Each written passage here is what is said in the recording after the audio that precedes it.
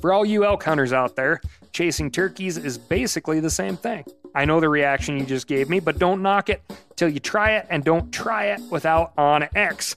The Hunt app will not only help you find new areas on public ground, but I use it to find out landowner info to get permission on private ground that I see birds on as well. OnX Hunt has a special offer for you. Use code CAL to receive 20% off your membership at onxmaps.com/hunt and find more birds this spring.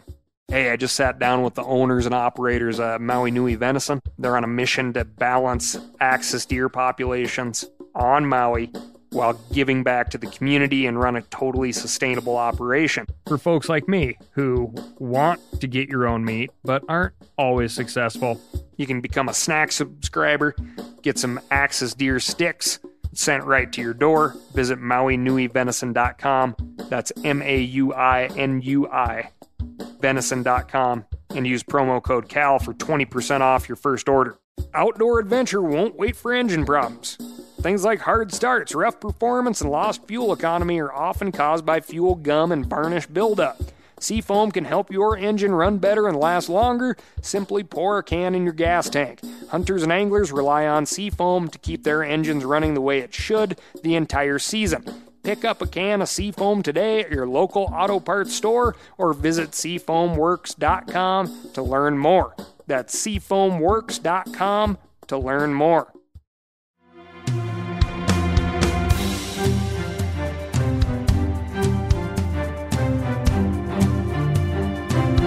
From MeatEater's World News Headquarters in Bozeman, Montana, this is Cal's Week in Review with Ryan Cal Callahan. Now, here's Cal. Perry David Buys was arrested and charged with possession of stolen property in the first degree, according to the Idaho Statesman. For those of you who are unaware, possession of stolen property in the first degree is a Class B felony, which is fitting because what Perry David Buys was in possession of was roughly $200,000 in bees and beehives. A sting operation led up to his arrest. Oh. Bees are incredibly important to, well, life on Earth. They pollinate all things growing, including our non-meat foods and including the food our meat food eats.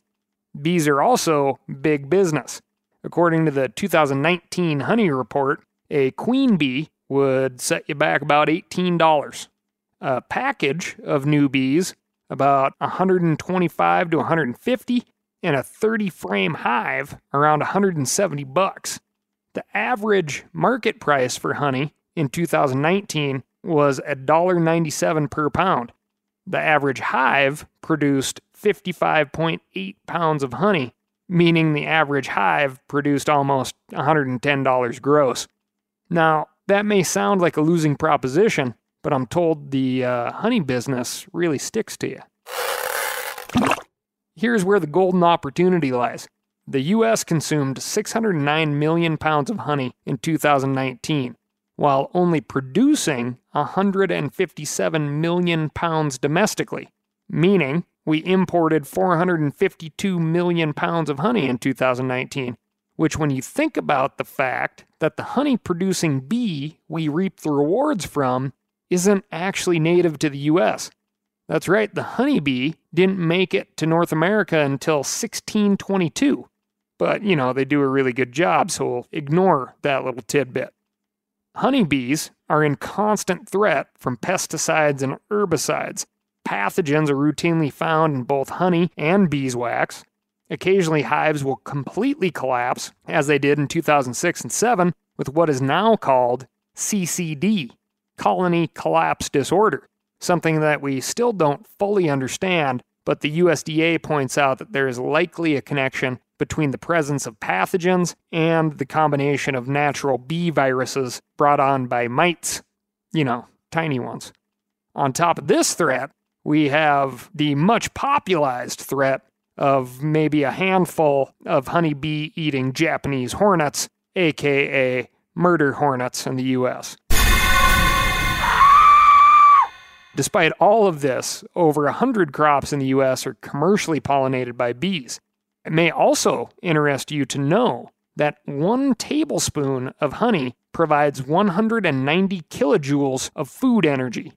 If you've been paying attention to President Trump, he's very interested in American energy dominance. So, follow the buzz and get into the honey business. One more fun fact for you. The phrase, mind your own beeswax, that you hear from time to time, that got started by people who thought it more fun to say than, mind your own business. There are many theories out there about mind your own beeswax, some of them having to do with ladies rubbing wax on their pockmarked skin or people trying to build candles next to fire. But there is no reason to believe those stories at all, and the most likely version is people just thought it was something fun to say. This week, we've got a helicopter story. But first, I'm going to tell you about my week. I have no idea what my friend Steven Rinella tells his kids about me, but occasionally they get very excited about dropping off recently procured food items at my house, which likely means their old man, their old father, Steve, is telling the kids I'm not good at finding food on my own. Most recently, I was the recipient of a few pounds of crayfish, not the rare blue crayfish of Illinois, which, by the way, I got an email from a listener confessing the fact that he, when he was growing up, was unaware of how rare the blue crayfish was and had consequently eaten quite a few of them. Not that I have any rights or powers to do so, but I suggested that his conservation sins, if you will, would be fully absolved with a little paying it forward conservation work. The things we do when we are young and do not know. Anyway, regular old brown-ish crayfish from Montana and a handful of morel mushrooms. I made a very nice shallot morel sauce, put that over some raviolis, and topped it all with crayfish tails. So keep it up, Rinella kids. I am also preparing to brave the COVID world we live in, get back on a plane and procure for my own some fish in the state of Florida. I'm on the hunt for triple tail, which is a big perch. The odd thing about triple tail is, well, one, I guess they're not very good looking, and I'm speaking in general terms here. The species, through its natural behavior, has an almost self-imposed slot limit. The triple tail is most susceptible to fishing when they come up to feed on the surface. They have a tendency to float next to any sort of debris, and they'll actually roll over and lay on their sides, resembling like a patch of moss or organic matter floating on the surface.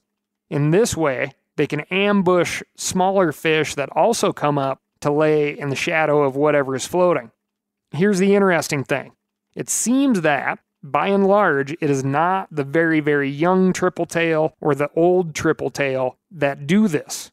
Only triple tail of just beyond juvenile stage have this behavior.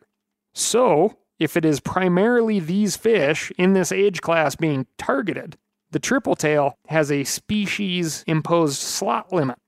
Some states are starting to regulate their triple tail catch, but not a lot is known about the fishery, so I'm very excited to go check it out. On top of that, everybody says they taste amazing. In fact, I know some folks who, when they go out to target triple tail, they bring a fly rod, a spinning rod, and a spear gun. The fly rod's for fun, the spinning rod's to, make sure it happens, and the spear gun is to really make sure it happens. One way or another, that fish is coming in the boat, which, sounds like fun to me. Quick catch up from last week, lots of folks wrote in, some from their tractor seats, to let me know how they deal with fawns in their hay early in the season. Remember we talked about when you mow your hay, occasionally you mow some fawns that have been deposited in the hay. One person wrote in all the way from Norway saying his uncle will get hired out to fly his drone over certain fields to flush fawns away prior to cutting. Everyone else said basically the same thing. We just try to go slow, pay attention, and be careful. Hey, just a heads up, I'm going to spend a lot of time talking about the wilderness where mechanized tools are not legal. Instead of using a clean, quiet, electric steel chainsaw, for instance, you got to use an old-timey handsaw. But good news for you folks, steel makes some high high quality, hardened, cut through a downed log faster than you can spit handsaws as well. So check those out the next time you need to strap something to the outside of a mule, just in case. For all you elk hunters out there, chasing turkeys is basically the same thing. I know the reaction you just gave me, but don't knock it till you try it, and don't try it without OnX.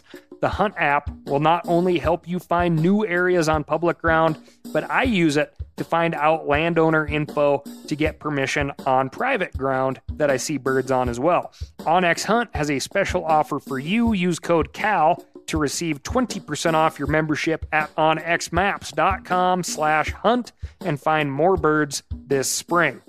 We've all seen plenty of gadgets and fads come and go, but here's one product that stood the test of time: Seafoam Motor Treatment.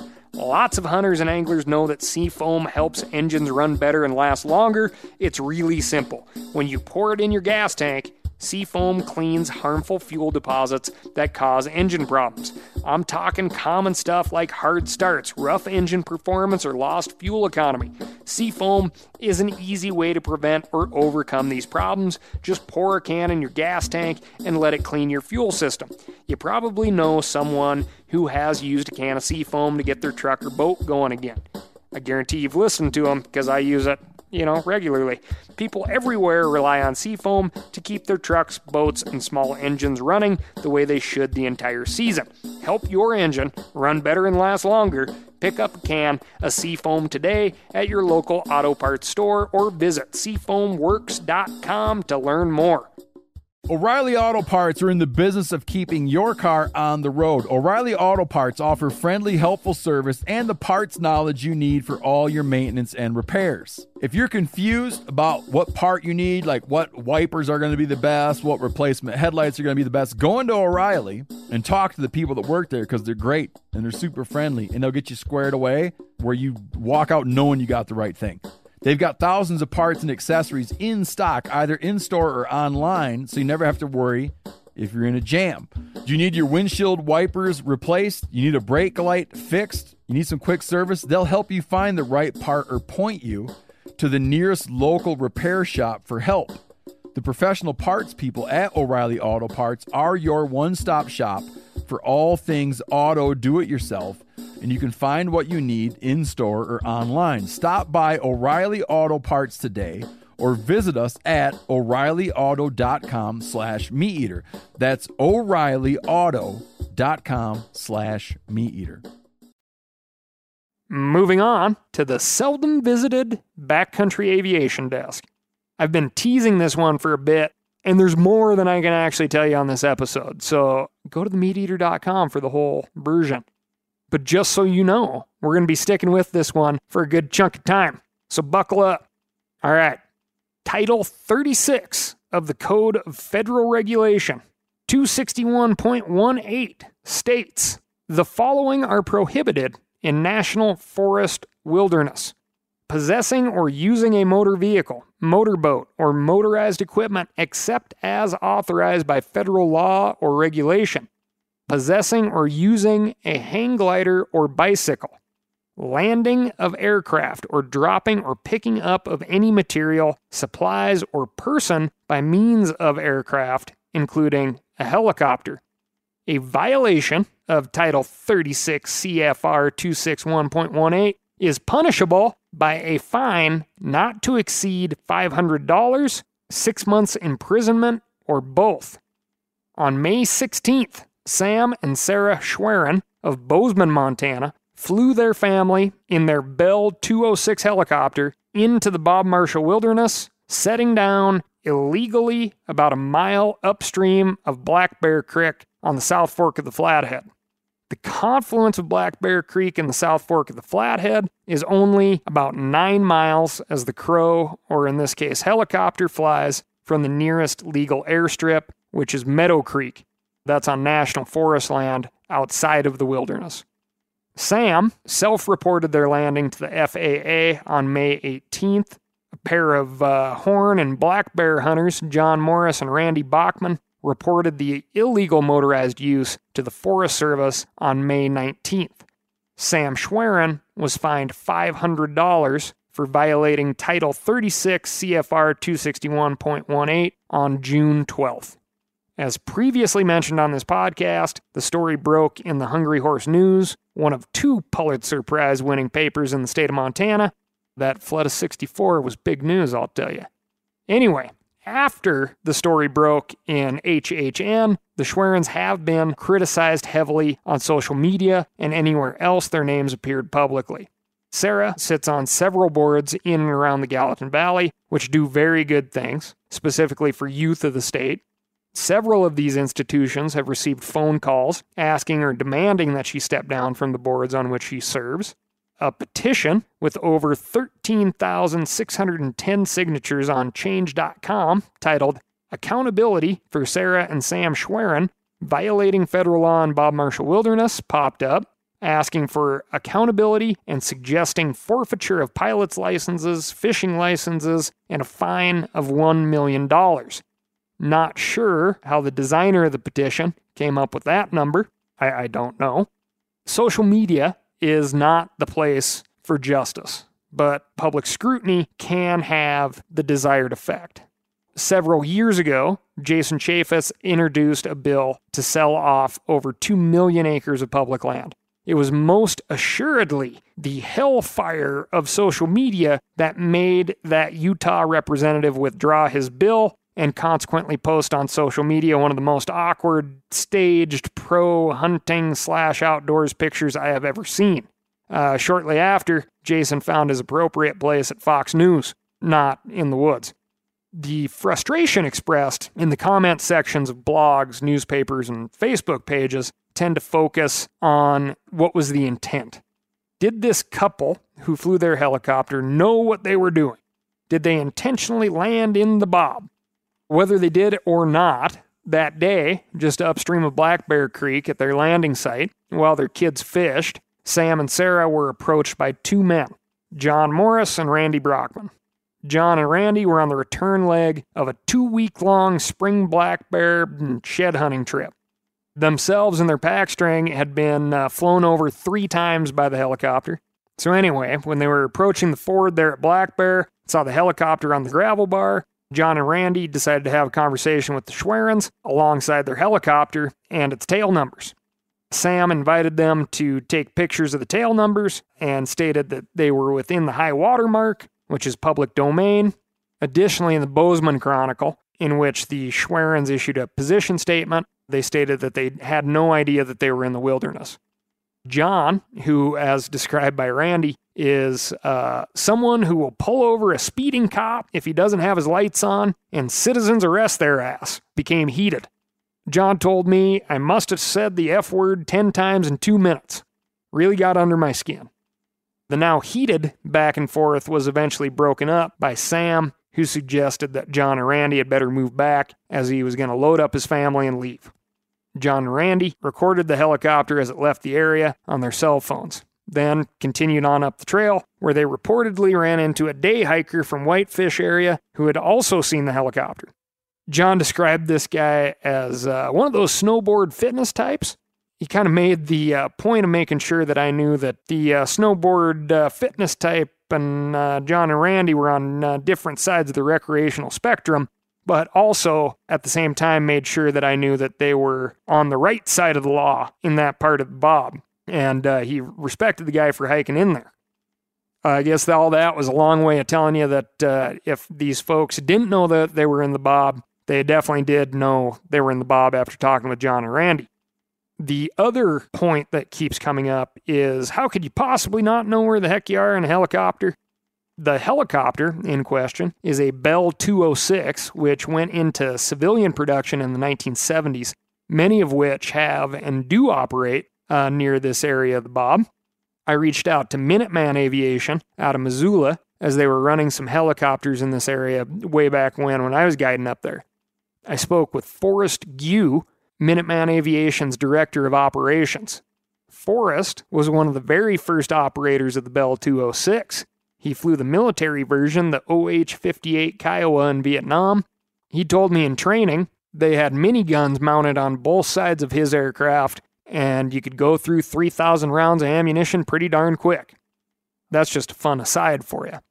Forrest went on to say, as a civilian instructor, as well as a pilot, he handled several of the 206's predecessors. Minuteman Aviation there in Missoula still owns 2 of, I guess what you'd call the L series, which is a stretched version that accommodates a couple of extra passengers. Forrest has even flown in the Bob Marshall and in Glacier National Park on occasion, but always legally with permission from the U.S. Forest Service or the National Park Service for research or rescue flights. Now back to the misconception of that helicopter's got to know where it's at. The helicopter in question is, again, 40 years old, and without looking inside myself, the answer is just who knows what it has in it. Although Forrest did say that Bell issues advisory directives, ADs, that sometimes require mandatory compliance on updates to the aircraft, just like a factory recall on your truck. These do not involve navigation equipment. The craft's annual inspection does not necessitate a GPS, and according to Forrest Gue, flying started with Forest Service maps, then the Loran system, which, if you've ever seen a World War II movie, the Loran system is probably that thing with the green screen and the blips and the sweeping arms and things. It's a radio tube mess. And then eventually GPS. So there's no telling what's in that craft because it doesn't have to have anything. He went on to say that he has personally seen students who literally got lost on takeoff. And it doesn't matter how good the electronics are if you don't know how to read them or make them work. But what about handheld devices? Everyone has a phone these days. OnX Maps is a darned handy tool. Oddly enough, Sam Schwerin is a managing partner of Millennium, which, according to their website, is a company that partners with technology companies to design investment structures that foster long-term growth from growth capital. But the point is, one of Millennium's tech partners, listed in February of 2018, is quite ironically OnX Maps. So what does that tell you? Honestly, nothing. Millennium listed 22 other investments in 2018, and as we all know, just because you own some maps, or a GPS, or a toothbrush for that matter, doesn't necessarily mean you use it. Just like a camera or bear spray doesn't do you as much good in your pack as it does in your hand. But, again, none of this matters. Not if you believe in this notion of justice, equal justice for all, right? We don't have 2 sets of rules, one for folks with helicopters or with wealth, and then another set of rules for folks without. The penalty of not to exceed 500 and not to exceed 6 months imprisonment is the same for everyone. No one I could talk to knows of anyone getting imprisoned for this violation. But it does seem that Sam Schwerin was given the maximum allowable fine, meaning that it could have been less, or possibly meaning that Forest Service law enforcement thought that the landing was intentional, so they recommended the max penalty. The U.S. Attorney's Office followed through with it, case closed. Lauren Alley, the public affairs officer for the Flathead National Forest, provided this statement. Each United States judicial district establishes its own collateral amounts for each of the prohibited acts outlined in the Code of Federal Regulations. Those are the CFRs I've been talking about. The federal judges in the District of Montana have set the collateral amount for this violation at $500. While this incident has certainly generated a lot of attention, our law enforcement officers have the responsibility to investigate thoroughly and treat everyone fairly, regardless of public interest. We thoroughly investigate wilderness incursions by motor vehicles and encourage everyone to be good witnesses to crimes they encounter, when safe to do so, and pass that information on without delay. Thank you, Lauren Alley. I love the Bob. I really do, and I suspect that many other people love it, which is why there have been so many darned keyboard warriors on social media trying to tear down someone who violated the most basic rule of wilderness with a capital W. No mechanized travel. But here is the deal. This is not our job. Don't go beating up the violators when what bothers you is the fine. These CFRs, which were last amended in 1977, possibly 1985, put both the public and the Forest Service in a tough spot. In 1977, $500 is the equivalent to about $2,100 right now. So in order to keep up with inflation, shouldn't CFR 261.18 be adjusted to read a maximum fine not to exceed $2,100? Or what if it read, as the Change.org author kind of suggested, $1 million? There's frustrations on all sides.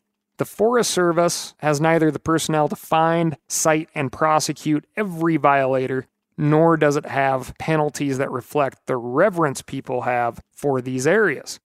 When a case gets made, what is the cost that goes into making a $500 fine stick? How many man hours? How many personnel hours are involved? And when the fine is so low, does a case that makes the news like this one kind of sound like an invitation to those bad actors that we really need to fear? The ones with tons of money and no care for public opinion? John and Randy, our horsemen, like to be the first ones through the Bob in the spring.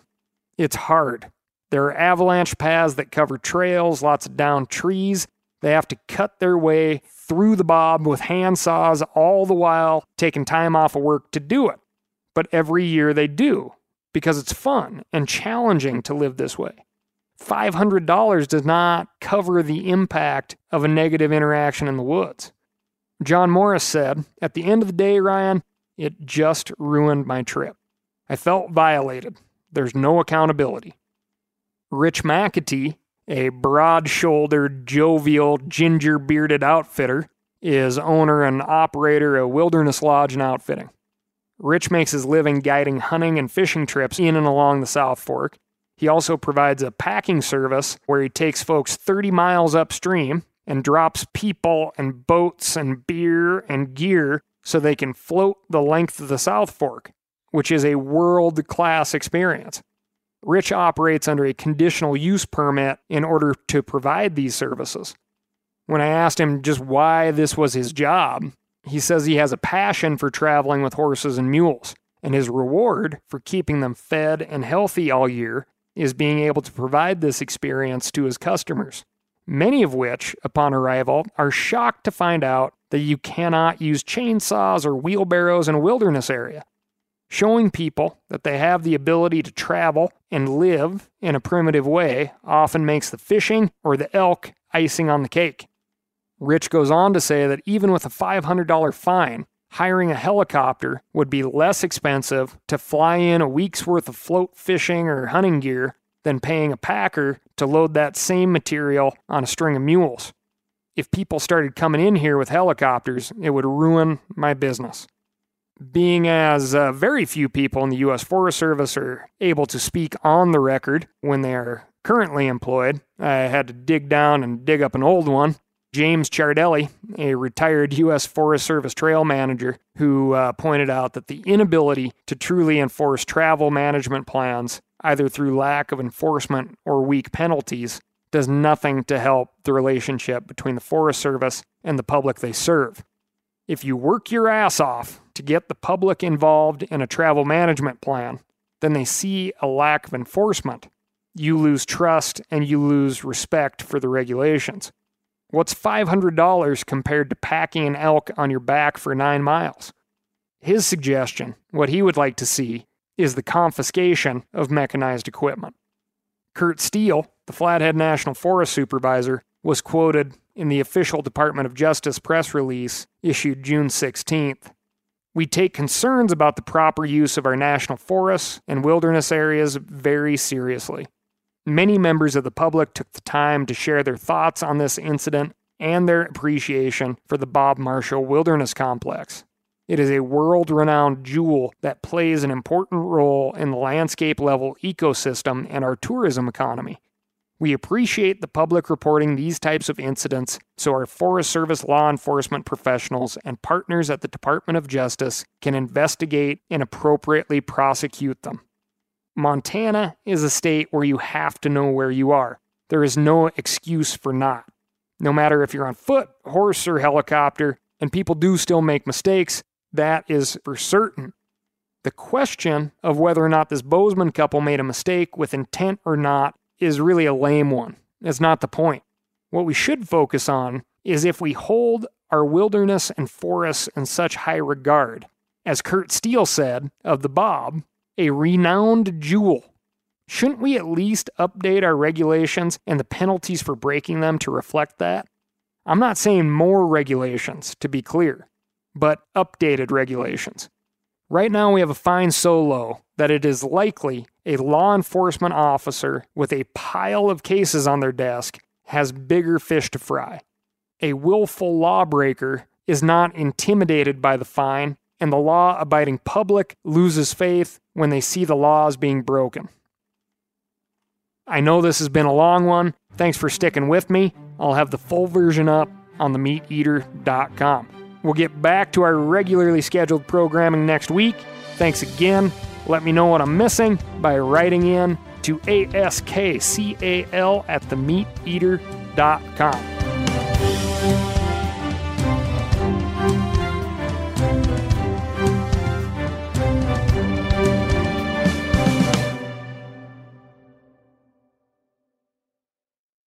Hey, I just sat down with the owners and operators of Maui Nui Venison. They're on a mission to balance axis deer populations on Maui while giving back to the community and run a totally sustainable operation. For folks like me who want to get your own meat but aren't always successful, you can become a snack subscriber, get some axis deer sticks sent right to your door. Visit MauiNuiVenison.com. That's MAUINUI. venison.com and use promo code CAL for 20% off your first order. Outdoor adventure won't wait for engine problems.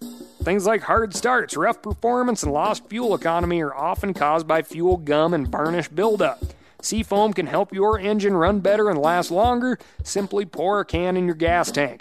Hunters and anglers rely on Seafoam to keep their engines running the way it should the entire season. Pick up a can of Seafoam today at your local auto parts store or visit SeafoamWorks.com to learn more. That's SeafoamWorks.com to learn more.